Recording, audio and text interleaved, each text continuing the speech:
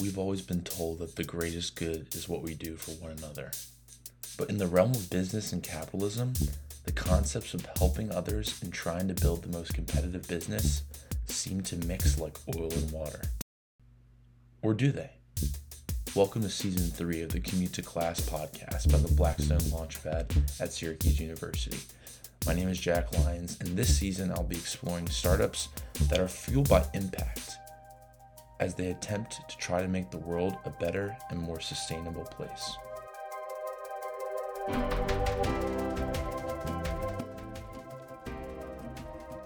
Today I sit down with Mortaza Ismailzada, founder of Eagle Life Program, an initiative with the goal to teach and inspire Afghan high school students to learn life-changing academic and leadership skills that are never taught in their classrooms.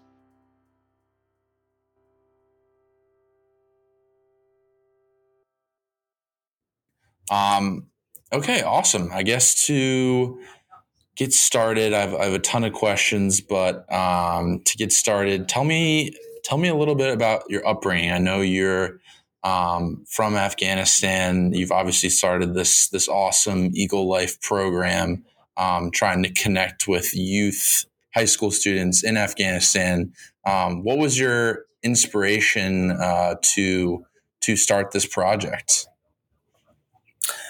Yeah, sort of. It all started when I was at high school, around 10th grade, and then even before. I just want to start off this conversation with a quote, and it's one of my favorite quote with by James Clear, and he says, "You do not rise to the level of your goals; you fall to the level of your systems." So basically, this is the thesis that I'm trying to defend and for today's conversation. Anyway, so my name is Mortaza Ismailzada. I am an experienced facilitator. I've been to many community building projects in Kabul, in Europe, in Central Asia, and also here. I'm planning to do some exciting project here in the US. Um, Growing up as a refugee, I like many other Afghans, we had to flee the country because of the Taliban um, for a safe place. Basically, we would flee to Pakistan and Iran, which were the neighborhood countries. And yeah, we were just fleeing back and forth for to be safe. And so I was four when the Taliban was defeated by the U.S. Army in 2001, and we came to this massive destruction everywhere, the debris everywhere, bomb shells, bullets, and also the schools were not in good shape. We had no ceilings in the schools. I remember when I was around third grade or fourth grade, we had to study in a UNICEF tent.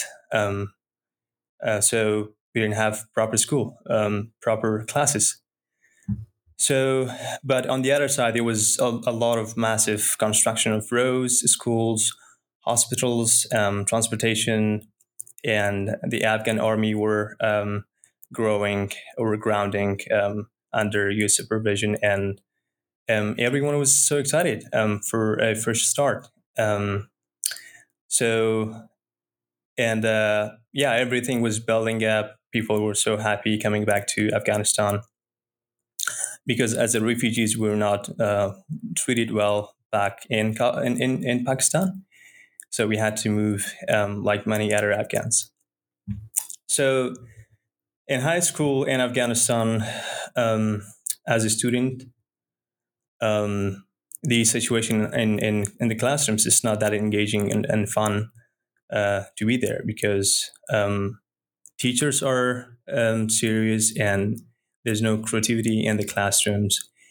And I attended this summer camp for the first time in 2013 in India for a month, and it was focused on leadership and English proficiency. We had amazing teachers. So we learn about leadership, communication, public speaking, and other basic stuffs. And when I came back, I told myself, okay, wait a second, it's a new experience. I've never had it before. So yeah, I fell in love with it, and I was trying to bring this experience home, but I didn't have enough experience. So I said, okay, let's leave this for a while.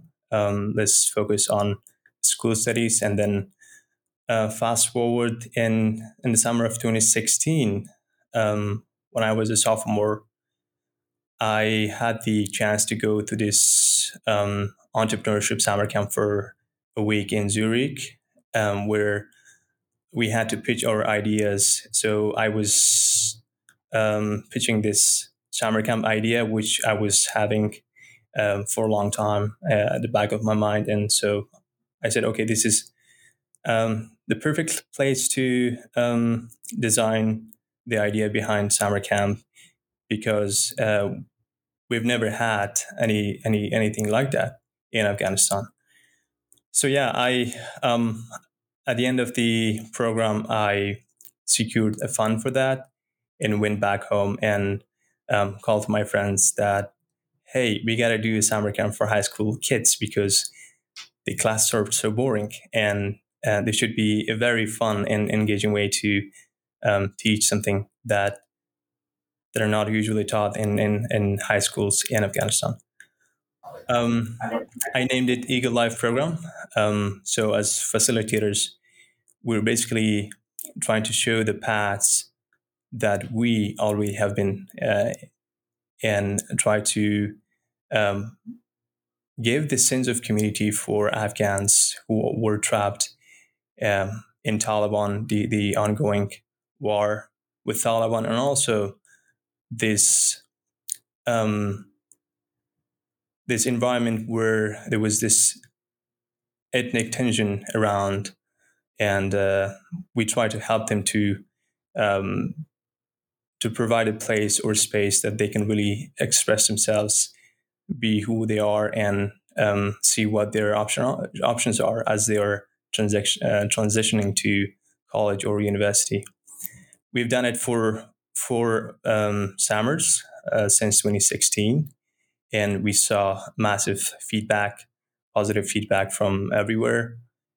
The other aim was to kind of foster the culture of summer camps or after school programs in across Afghanistan, especially in major provinces such as Herat, Mazar, Kabul, which is the capital of Afghanistan, and that's what happened. Um, so yeah, coming back to the school situation. For example, if you have back in early 2000 when I was a student, I teachers were so much serious they even couldn't answer the questions that we would ask as students. Let me tell you a story. So in the class, I think I was eighth grade or ninth grade. So there was my classmate sitting next to me. So he was trying to ask a question from a teacher who was super serious, and also, so basically he was trying to ask the question, and we knew that the teacher would say, "Hey, before I answer your question, could you please summarize the previous lesson from yesterday, or what did you learn from today's class?" And that was common actually. So I said to my classmate, okay, before you ask any question, I gotta get out of the class, and I don't want to be in trouble. So ask question as many as you want. So yeah, basically, what I'm trying to say is that we don't have any qualified teachers until now, and also there's this big discussion in at the Ministry of Education where around curriculum development. There's no certain strategy for content and competencies that are being produced by curriculum developers for teachers.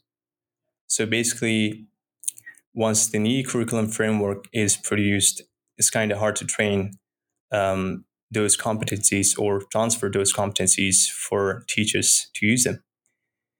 I mean, we've got smart people on board who are expert curriculum developers, but there are two opposite sides. Basically, on the one end of the spectrum, you have this stereotypical employees who've worked for so long at the ministry that they don't want other young, energetic Afghans who are freshly graduated from basic schools here in the US or Europe.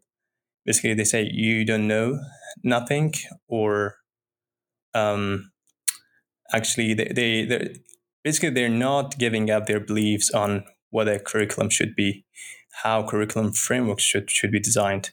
So this tension between them. And the other problem is the coordination problem, which is um, across the whole Ministry of Education, there's no coordination between the departments. For example, I mean, no one knows who's doing what and who's accountable for whom. So yeah, basically, we need to heavily focus on the teaching professional development programs for teachers. And if there are some people who are saying that we need money for that, no, we don't. We have a lot of funds for that. We've got IMF, we've got World Bank, we've got UNICEF who are trying to fund these cool projects around curriculum frameworks in Afghanistan for high school for high schools. For And your specific program, the ELP, how did you go about designing that curriculum? How did you balance between like school subjects, and then I know right. also they teach like professional development skills. So how did you go about like crafting that specifically? So basically, I'm not saying that school classrooms are boring in Afghanistan, but with a lot of tension that Afghan students are having each day, there should be a fun way to give them a break. So I thought this was the answer. We have to teach the things that are the most interesting for them through extensive workshops. Basically, our workshops is designed specifically on hands-on experiences. I mean, there's no teacher or student situation. Um, so we try to be as friendly as possible. Everyone had their own workshops done. I mean, my friends as a facilitator, and we for a month before a month in summer before August, we come together, we draft our ideas, we critique each other, and see what is a good workshop, what is the thing that really excites the most the students, the Afghan students. Um, each summer workshops are different because we don't want to be repetitive, and these workshops are focused on leadership skills, public speaking, communication, visual arts, cinematography, and also a place where they could really relate to us and find their ways out and see what are the options in the future. What for you has been the most rewarding or giving experience of running Eagle Life program? Actually, at the first, I didn't think that it was going to work. But one thing that I have experienced or learned through the process is um, collaboration. So, collaboration is the key to everything. I mean, if I didn't have a good team or good friends who had been to similar programs as I have been, uh, we wouldn't be able to design workshops from scratch and um, go in the process and see other people building that. So yeah, collaboration is becoming very popular in any industry, and that's one thing that I really value working with others in a teamwork environment. Totally. Um, Looking forwards, now that you've moved to the United States, what is your goal with this program? Where do you see it going? Do you see expanding beyond Afghanistan? And yeah, what's kind of your plan going forward? Well, um, it's kind of hard for me to say that right now because um, it's a different world. Obviously, you have to be able to know the beats and pieces around how to make these happen here in the US.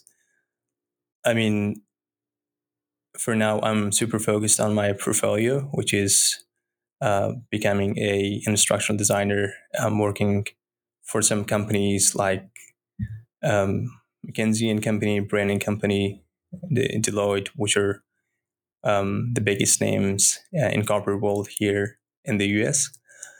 But yeah, I'd love to start that something like that at some point, and uh, let's see what can I do here. Totally. Um, for you, uh, what I know that you seem to have a huge passion for um, fostering these young people, getting them the proper skills. What message? I mean, you have obviously been able to become very successful and motivated despite the school systems that you said had may hurt others. What advice would you give to maybe a young Afghan person that's struggling, a student that's struggling in school, and how were you able to persevere, Right. and what advice could you give? So basically, we are now living in a globalized and more open world than comparing to 2000. I mean, you see a lot of Afghans, they're seeing this creative or very popular or interesting programs around the world, whether it's academics, whether in sport, anything.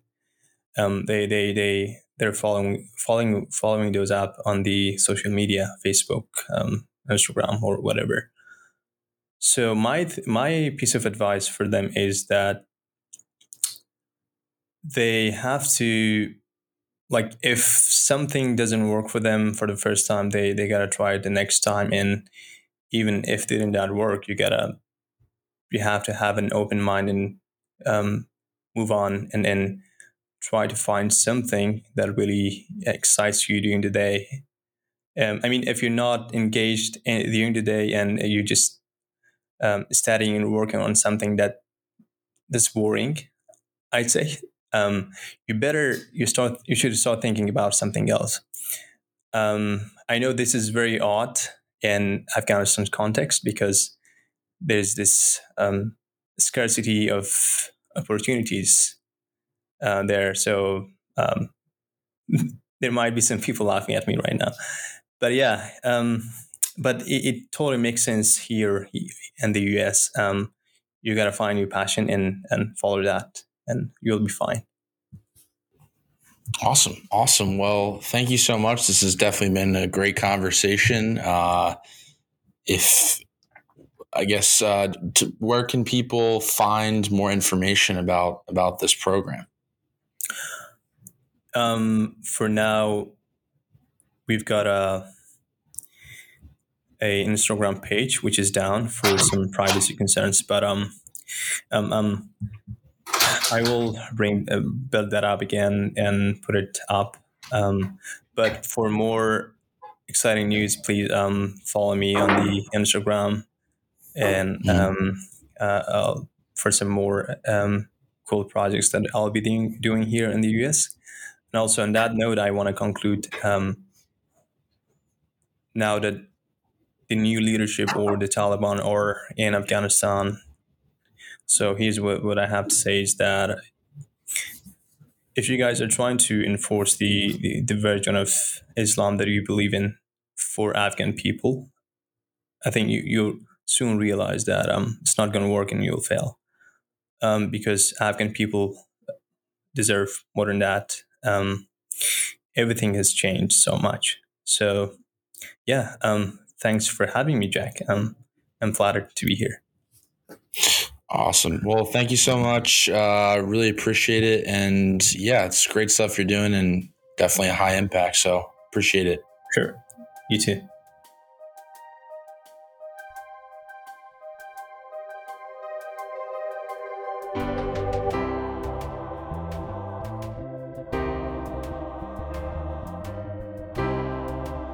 This podcast was produced by me, Jack Lyons.